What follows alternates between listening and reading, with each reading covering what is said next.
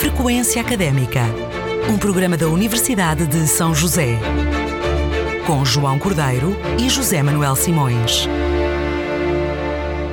Olá, seja muito bem-vindo a mais uma edição de Frequência Académica, o programa do Departamento de Comunicação e Média da Universidade de São José. O meu nome é João Cordeiro e hoje tenho o prazer de ter comigo em estúdio o meu colega Roberto Ciaulin. Roberto é licenciado em Clássicas pela Universidade de Coimbra, grau que obteve em 1999. Depois disso concluiu 2 mestrados, um em Indo-Iranística, mestrado concluído em 2002 e conferido pela Universidade de Salamanca, e mais tarde, em 2005, o mestrado em Filologia Comparativa pela Universidade de Oxford. Em 2013, obtém o grau de doutor nesta mesma instituição, no Reino Unido, seguindo a mesma área de estudos. Em termos profissionais, Roberto Ciaulin tem estado sempre ligado à investigação e ao ensino superior. Em 2000, desempenhou funções de docente na Universidade de Salamanca, uma das mais antigas universidades do mundo, e desde então passou ainda pela Universidade de Salzburgo e Oxford. Encontra-se atualmente na Universidade de São José, onde é professor assistente em línguas antigas na Faculdade de Estudos Religiosos. Antes de sabermos um pouco mais sobre o nosso convidado de hoje, o professor Roberto Ciaulin, vamos ficar com a sua primeira escolha musical para o programa de hoje. Vamos escutar Paper on Fire, de John Mellencamp, retirado do álbum The Lonesome Jubilee, de 1987. Vamos ouvir.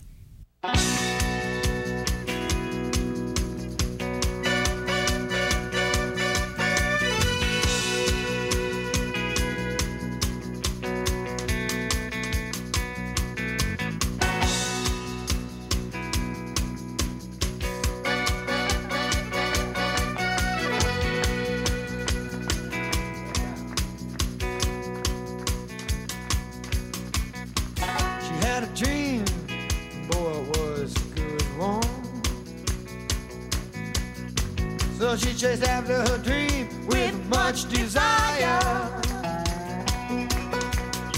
But when she got too close to her expectation, her dream burned up like paper and fire. Paper and fire, sticking up the ashtray. Paper and fire, smoking up the alleyways. Who's to say the way a man should spend his day? Smolder like paper and fire. He wanted love with no involvement,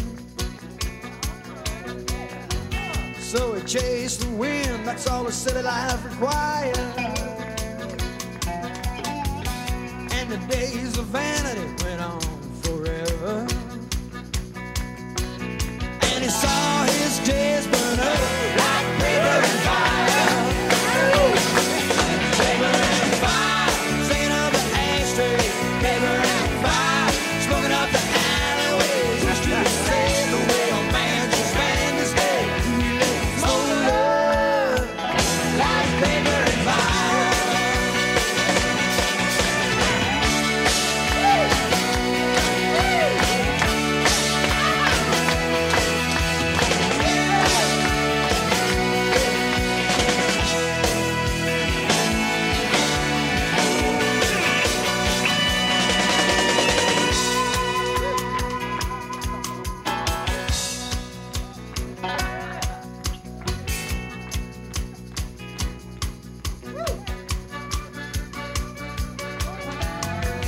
There's a good life right across the Greenville, and each generation says that it from far. But we keep no check on our appetite, so the green fields turn to brown like paper and fire. Paper and fire, sticking up the ashtray. Paper and fire, blow down the alleyways. Who's to say the way a man should spend his day?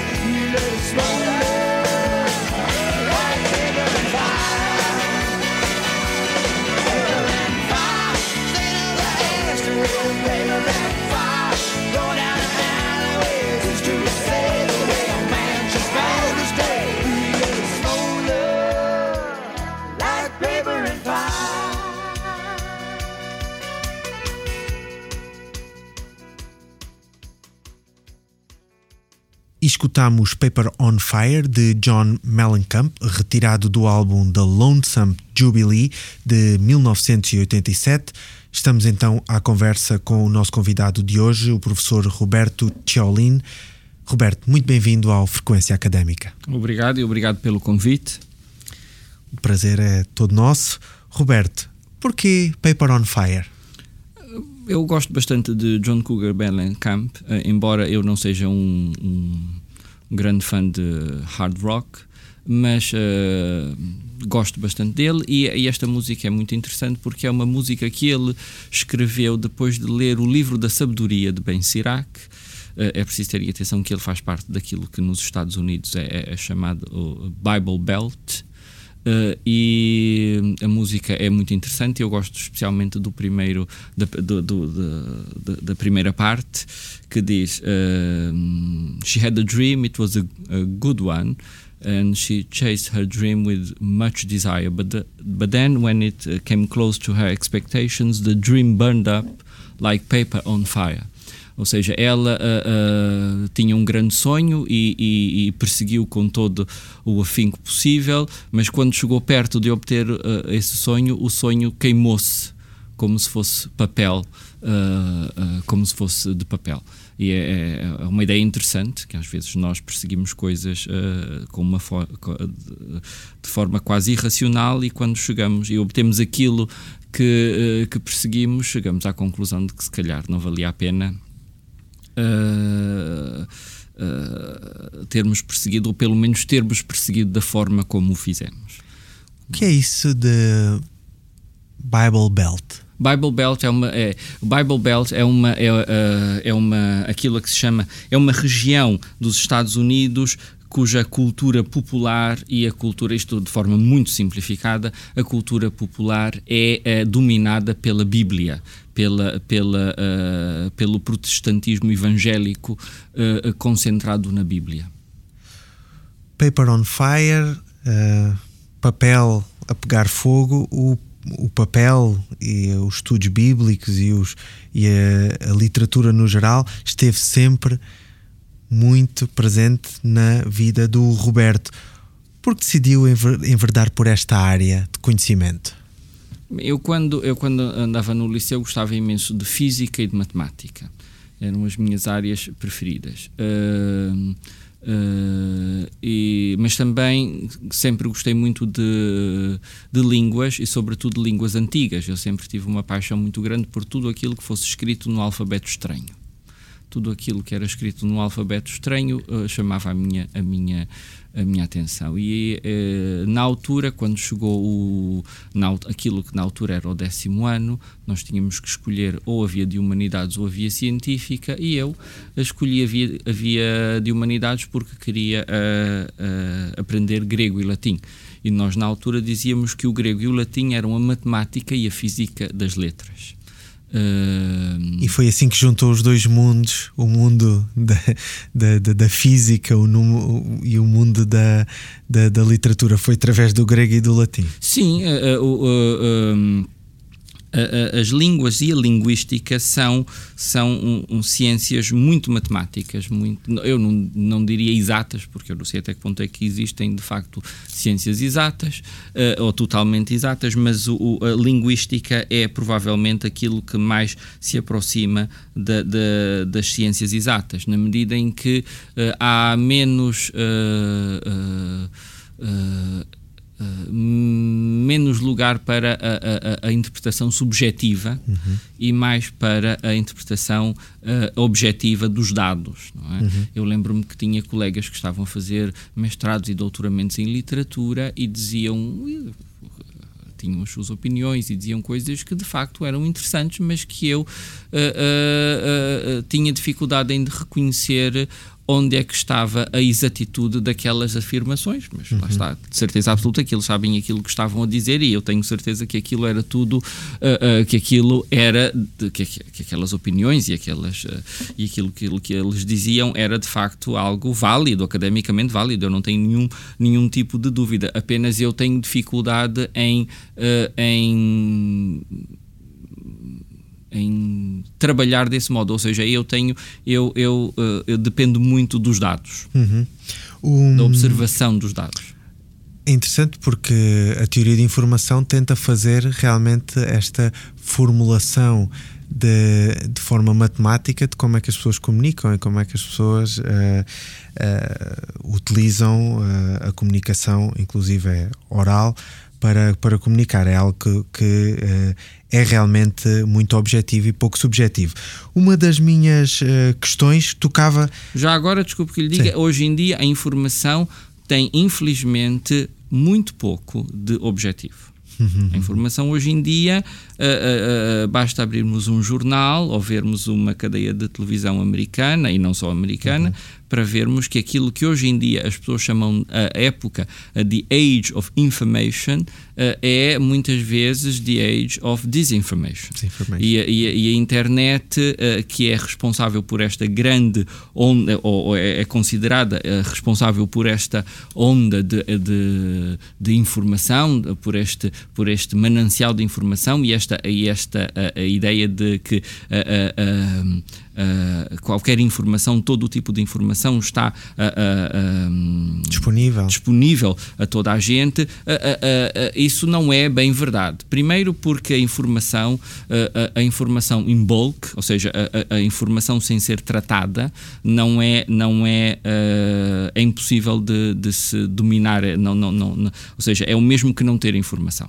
E outra coisa é que a informação hoje em dia é altamente tendenciosa. Em vez de objetiva, é altamente tendenciosa. Nós vimos isso na campanha eleitoral americana, nós vemos isso hoje em dia com aquela questão da verdade alternativa, de que se começou a falar agora dos fatos alternativos. Aliás, os fatos alternativos que agora toda a gente utiliza quando falando do presidente americano e das questões americanas. Quer dizer, não existem fatos alternativos, os fatos têm que ser apenas e a verdade tem que derivar, a informação tem que derivar de fatos objetivos. Quando nós temos uma informação que não corresponde à realidade e depois dizemos que há fatos alternativos e esses fatos alternativos não aparecem, pois não podemos chamar isso informação de maneira nenhuma. Podemos chamar isso desinformação ou manipulação da informação. Aliás, é mais do que manipulação da informação, é desinformação. Como é que se combate isso? Como é que se combate? Isso é a pergunta do milhão, não é? Não faço a mais pequena ideia. Isso, para mim, eu acho que tudo começa no indivíduo. E isso depende do grau de exigência que cada pessoa tem. Passa pela literacia. Literacia, sim. Talvez, mas depois o que é a literacia, não é? A literacia de alguma forma é conseguir descodificar realmente informação que não é informação, não é? Pois, mas o grande problema é que isso começa... onde é que isso começa? Onde é que isso começa? O problema é exatamente isso. Onde é que começa a capacidade de descodificar a informação? Porque para a pessoa ser capaz de descodificar a informação é preciso ter informação prévia. Esta ideia de que hoje em dia as pessoas não precisam de saber, de ter factos, de possuir conhecimento, porque o conhecimento está todo ou na internet, ou aqui ou ali, e que as pessoas apenas necessitam de ter acesso, isso é uma falácia, porque se eu não tenho conhecimento eu não sou capaz de relacionar conhecimento e nunca terei capacidade crítica para saber se o conhecimento que eu obtenho é verdadeiro ou não. Sim, mas basta ir à internet e nós vermos que para a mesma pergunta nós podemos encontrar 20 respostas e todas elas fundamentadas. Depende da fundamentação, e muitas pessoas, porque não têm um conhecimento prévio, não têm informação prévia, e quando eu falo formação, eu falo de ter conhecimento próprio, conhecimento na sua cabeça, e não se pode, não há regras de reconhecimento e de crítica de conhecimento se nós não tivermos algum conhecimento, se eu não for capaz de relacionar aquilo que eu leio com aquilo que eu sei. Claro. Não há possibilidade. Mas também há mecanismos, até digamos da lógica, por exemplo, para encontrar falácias na própria argumentação, não é? Eu dou aulas de lógica. Claro. Eu dou aulas de lógica na Faculdade de Estudos Religiosos. E uma das coisas que eu tenho notado é que às vezes é muito difícil ensinar lógica. A lógica, aquilo que nós chamamos lógica formal às pessoas, porque falta-lhes a lógica natural.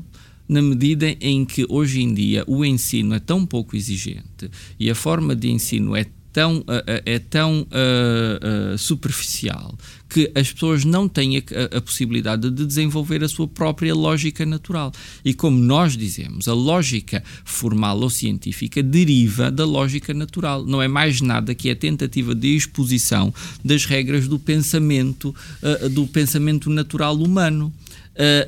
Ora, muitas vezes acontece que as pessoas não são capazes, não têm essa capacidade, porque a sua mente, a sua capacidade mental não foi desenvolvida. E nós basta olharmos à nossa volta, especialmente aqui na cidade de Macau, como a maior parte das pessoas passam a vida com a cara enfiada no telemóvel.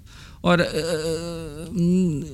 eu não sei que tipo de conhecimento, que tipo de capacidade crítica, que tipo de capacidade, seja do que for, se obtém passar o dia inteiro com a cabeça enfiada no telemóvel. Se calhar há alguma, eu é que não sei. Uma capacidade, talvez, de desenvolvimento motor dos polegares. Dos polegares e muito provavelmente de reconhecimento de imagem, mas num contexto muito pequeno, que há tempos ouvi alguém numa entrevista dizer que estas pessoas que utilizam o telemóvel são capazes de descobrir pequenas diferenças e de controlar muito bem imagens, mas se for num contexto pequenino, se puserem num contexto maior, ou seja, num ecrã maior ou mesmo na rua, essas pessoas já têm dificuldade de controlar, de processar a imagem, não é? O telemóvel, entre outras coisas, mas o telemóvel está a condicionar muito a capacidade cognitiva das pessoas. Roberto, focando outra vez um pouco na área de investigação do Roberto, que podemos definir como línguas clássicas. Línguas antigas. Obrigado. Como é que se consegue este distanciamento que falava há pouco, de forma a encontrar um conhecimento científico mais objetivo e menos subjetivo? Quando estamos a falar de uma área que não tem um procedimento experimental, não é? Vamos fazer aqui uma experiência, montar algo em laboratório. Quando é mais através da análise de textos antigos, como é que se consegue criar uma distância e obter dados através destas fontes? Eu não sei até que ponto é que percebi a sua pergunta, mas de qualquer maneira, ou seja,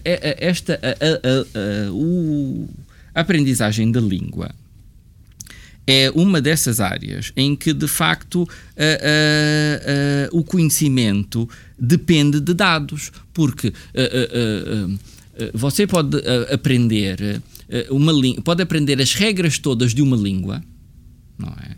Pode aprender as regras todas de uma língua, mas se não tiver vocabulário, não pode utilizar essa língua, por um lado. Ou seja, precisa de dominar não só regras, como também o vocabulário. Ou seja, aí já tem regras e dados. Digamos que o vocabulário são os dados da língua. Não é verdade? E depois, não só isso, também precisa de a língua precisa de ser utilizada, precisa de ser experimentada. Se aprender uma língua em casa, com um daqueles cursos de aprenda em 30 dias ou em 3 meses ou qualquer coisa, e se depois for ao país onde fala essa língua, muito provavelmente não vai conseguir fazer muito, não é? Porque aqui, aquilo que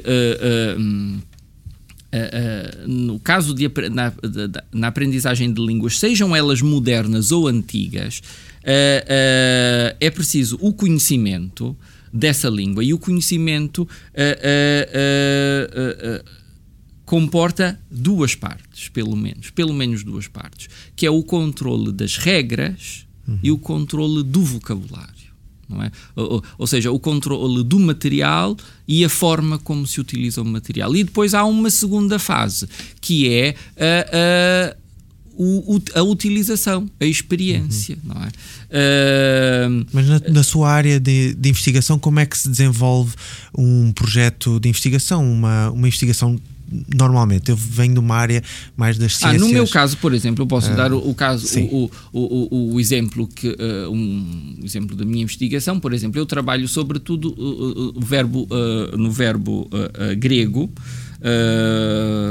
Grego antigo e em indo-europeu, o verbo grego no contexto indo-europeu. E aquilo que nós fazemos, ou aquilo que eu faço, é recolher dados acerca da morfologia verbal e compará-los com os dados da morfologia verbal de outras línguas indo-europeias. Normalmente nós, no caso do grego, há duas línguas indo-europeias que são que são algo próximas, que fazem parte daquilo que nós chamamos a mesma isoglossa, que é o grabar, ou arménio clássico, e depois estão as línguas indo-irânicas, sobretudo o avesta, ou avéstico em português, provavelmente chamar-se avéstico, o védico e o sânscrito clássico, mas sobretudo o védico, que é uma forma mais antiga de sânscrito.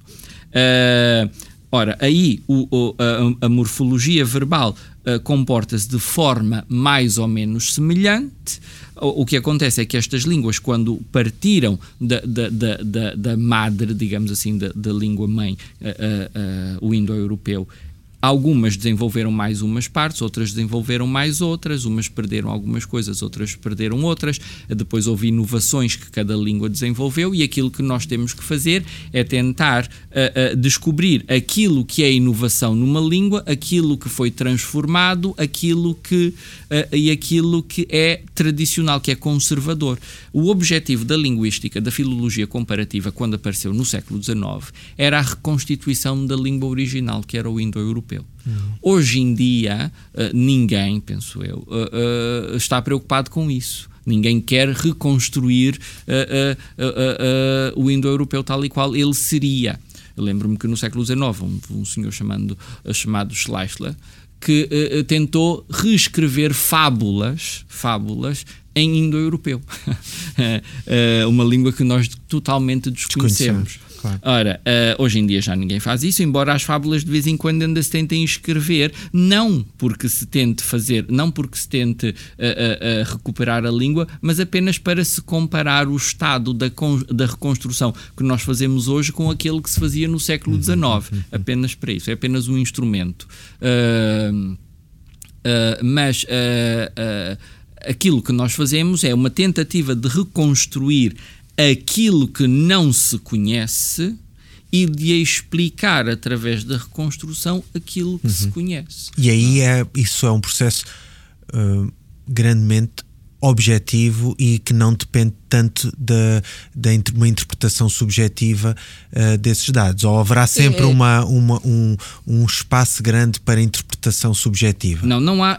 Eu considero que não há interpretação subjetiva, pelo menos eu não gosto de interpretação subjetiva. Aquilo que acontece é que todos os dados que nós obtemos estão dependentes da metodologia. Há uma metodologia e, é claro, essa metodologia pode variar. Claro.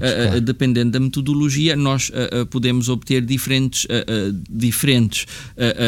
resultados que às vezes até podem ser contraditórios. Eu normalmente dou o exemplo dos estudos tabagísticos nos Estados Unidos, não é? Em que aqueles que são contra o uso do tabaco apresentam estudos provando que o tabaco faz mal à saúde, provoca cancro, etc, etc, e depois vem a indústria tabagística apresentar os estudos provando não o contrário, mas dizendo que os estudos anteriores falham aqui, ali e acolá, e que aquelas conclusões não são fiáveis, não é? Mas isso mostra a importância do método. Eu, no meu caso, por exemplo, na minha tese, eu recolhi cerca de 36 mil formas verbais, desde Homero até ao século II depois de Cristo, de um determinado tipo de verbos, que são chamados verbos atemáticos ou verbos em mi. E a partir daí eu tive que fazer um estudo desses verbos, tive que separá-los em grupos, por escritores, tipos literários, épocas, etc, etc, para chegar a conclusões. Ora, eu diria que o meu estudo é objetivo, na medida em que ele depende dos dados que eu tenho. Agora, se me perguntar, o resultado é fiável? É totalmente fiável. O resultado da minha tese, dou aqui o exemplo da minha tese, porque foi um estudo que demorou algum tempo e que conheço bem. O resultado é fiável dentro dos dados que eu tenho e da metodologia que eu utilizei. É preciso terem atenção que eu utilizei os verbos que sobraram, digamos assim, porque grande parte da literatura grega escrita desapareceu, não é verdade? Por exemplo, de Sófocles e de Ésquilo, nós temos sete tragédias, e eles escreveram, um deles escreveu mais de 100. Não é? Nós apenas temos 7. Isto é para dar apenas um pequeno exemplo. Ou seja, há muita coisa que se perdeu, de maneira que nós só temos acesso àquilo que existe, aquilo que resistiu ao tempo, de maneira que dentro dos dados que eu tenho, a conclusão que eu tenho é objetivamente correta. Mas se de hoje para amanhã as areias do deserto decidissem vomitar mais textos cá para fora, poderia ser que os dados vindos destes textos contradissessem aquilo, as minhas conclusões. Mas tal e qual como neste momento o estado da questão se apresenta, as minhas conclusões são objetivamente corretas, são objetivas, não dependem da minha interpretação, dependem da metodologia que eu apliquei sobre os dados que eu tenho. Vamos ouvir o segundo tema do nosso programa. O segundo tema é o Benedictus, da missa de Franz Bieber. Esta missa é de 1682.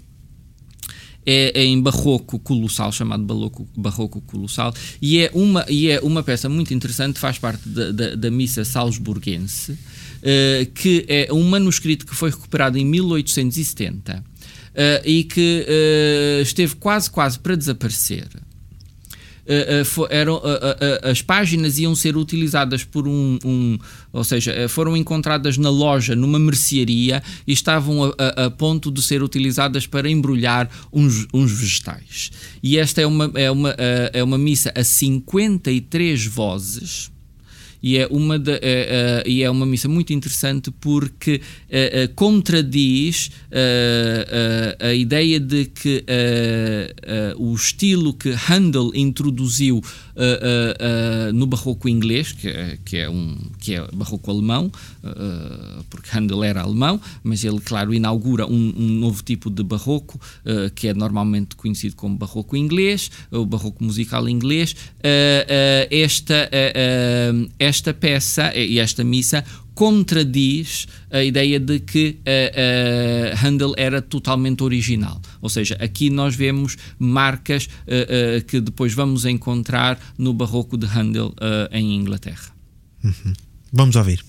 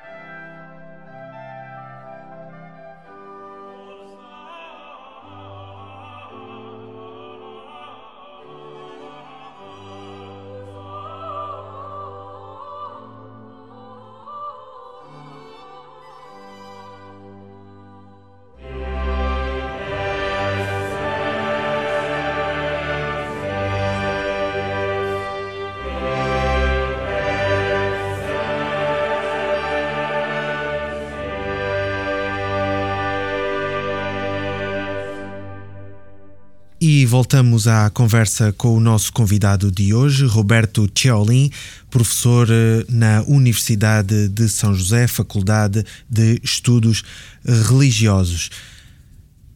Roberto, antigo tradutor do hebraico original, diz que a Bíblia não fala de Deus. Estamos a falar de Mauro Biglino.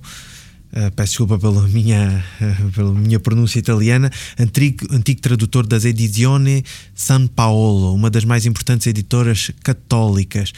Traduziu durante anos os escritos originais da Bíblia e agora afirma que o livro sagrado não fala de Deus. O que é que tem a dizer sobre isto? Pois, eu na altura, quando este artigo saiu, eu devo dizer que não li o livro. De maneira que não posso comentar aquilo que não li apenas um artigo, porque eu na altura estava a escrever umas conferências sobre as línguas da Bíblia e um colega enviou-me o artigo que viu na internet e eu entretanto li o artigo não escrito pelo autor, mas um artigo a comentar o livro. E este colega que me enviou o artigo estava um pouco escandalizado, porque achava que isto era um disparate. Não é assim tão... Primeiro, esta afirmação, a Bíblia não fala de Deus, é preciso entender o que é que isto quer dizer, e para isso era necessário que eu tivesse lido o livro, o que eu não fiz. Agora, a Bíblia fala de Deus. A Bíblia também fala de Deus, mas a Bíblia fala de muitas outras coisas e depende muito do leitor. Ora, a Bíblia é utilizada por muitas pessoas como um livro de investigação e um livro de referência por pessoas que não acreditam em Deus. Da mesma maneira que, por exemplo, nós lemos a Ilíada e a Odisseia, que para os gregos eram, de certo modo, um livro mais ou menos religioso. Não era um épico, não era um livro religioso, mas nele, nesses poemas épicos, havia a religiosidade grega estava refletida e, no entanto, nós lemos esses livros sem ter nenhuma preocupação de tipo religioso. Ora, poderíamos fazer o mesmo com a Bíblia. Agora, isso depende muito de quem é que de quem lê e o que é que ele quer dizer com isso. Eu sei que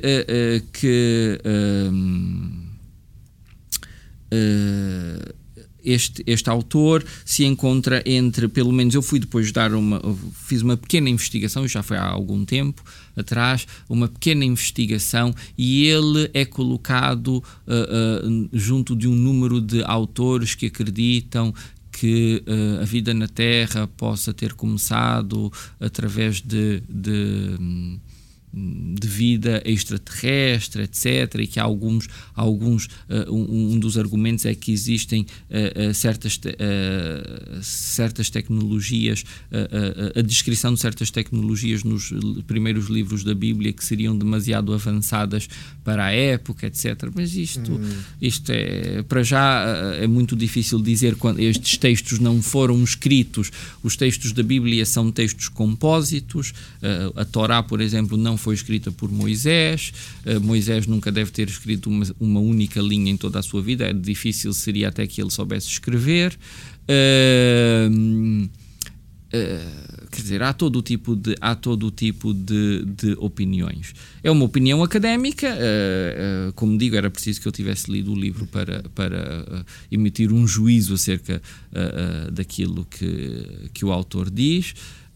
Mas não me escandaliza. Algumas pessoas ficaram escandalizadas com esta afirmação, especialmente da forma como ela é posta na imprensa, porque a imprensa tenta dar credibilidade àquilo que ele está a dizer, dizendo que ele é um tradutor dos textos originais. Para já era preciso saber o que é isto de textos originais. Eu imagino que ele era um tradutor de hebraico, ele é um tradutor do Antigo Testamento, é um senhor que sabe hebraico e que traduz do hebraico. E então tentam, eu penso, pelo menos aquilo que li, o artigo que li, utilizava isso como uma forma de dar algum crédito ao senhor. Ou seja, ele sabe aquilo que diz porque leu o original. Mas há muita gente que lê o original e não chega à mesma conclusão. De maneira, isso tem o valor que tem. Esta ideia de tradutor, que muitas vezes se diz o tradutor traidor, tradutor é traditore. Traditore, está muito subjacente sempre que se passa de uma língua para a outra, porque aí entra, ou de um idioma para outro idioma, porque há sempre também uma determinada interpretação, para voltarmos a este palavrão. Portanto, há alguma interpretação, há um contexto, espaço-tempo em que esta tradução é feita. Isto também tem a ver com eventualmente esta notícia poderá também ter como base alguns problemas que existem na tradução.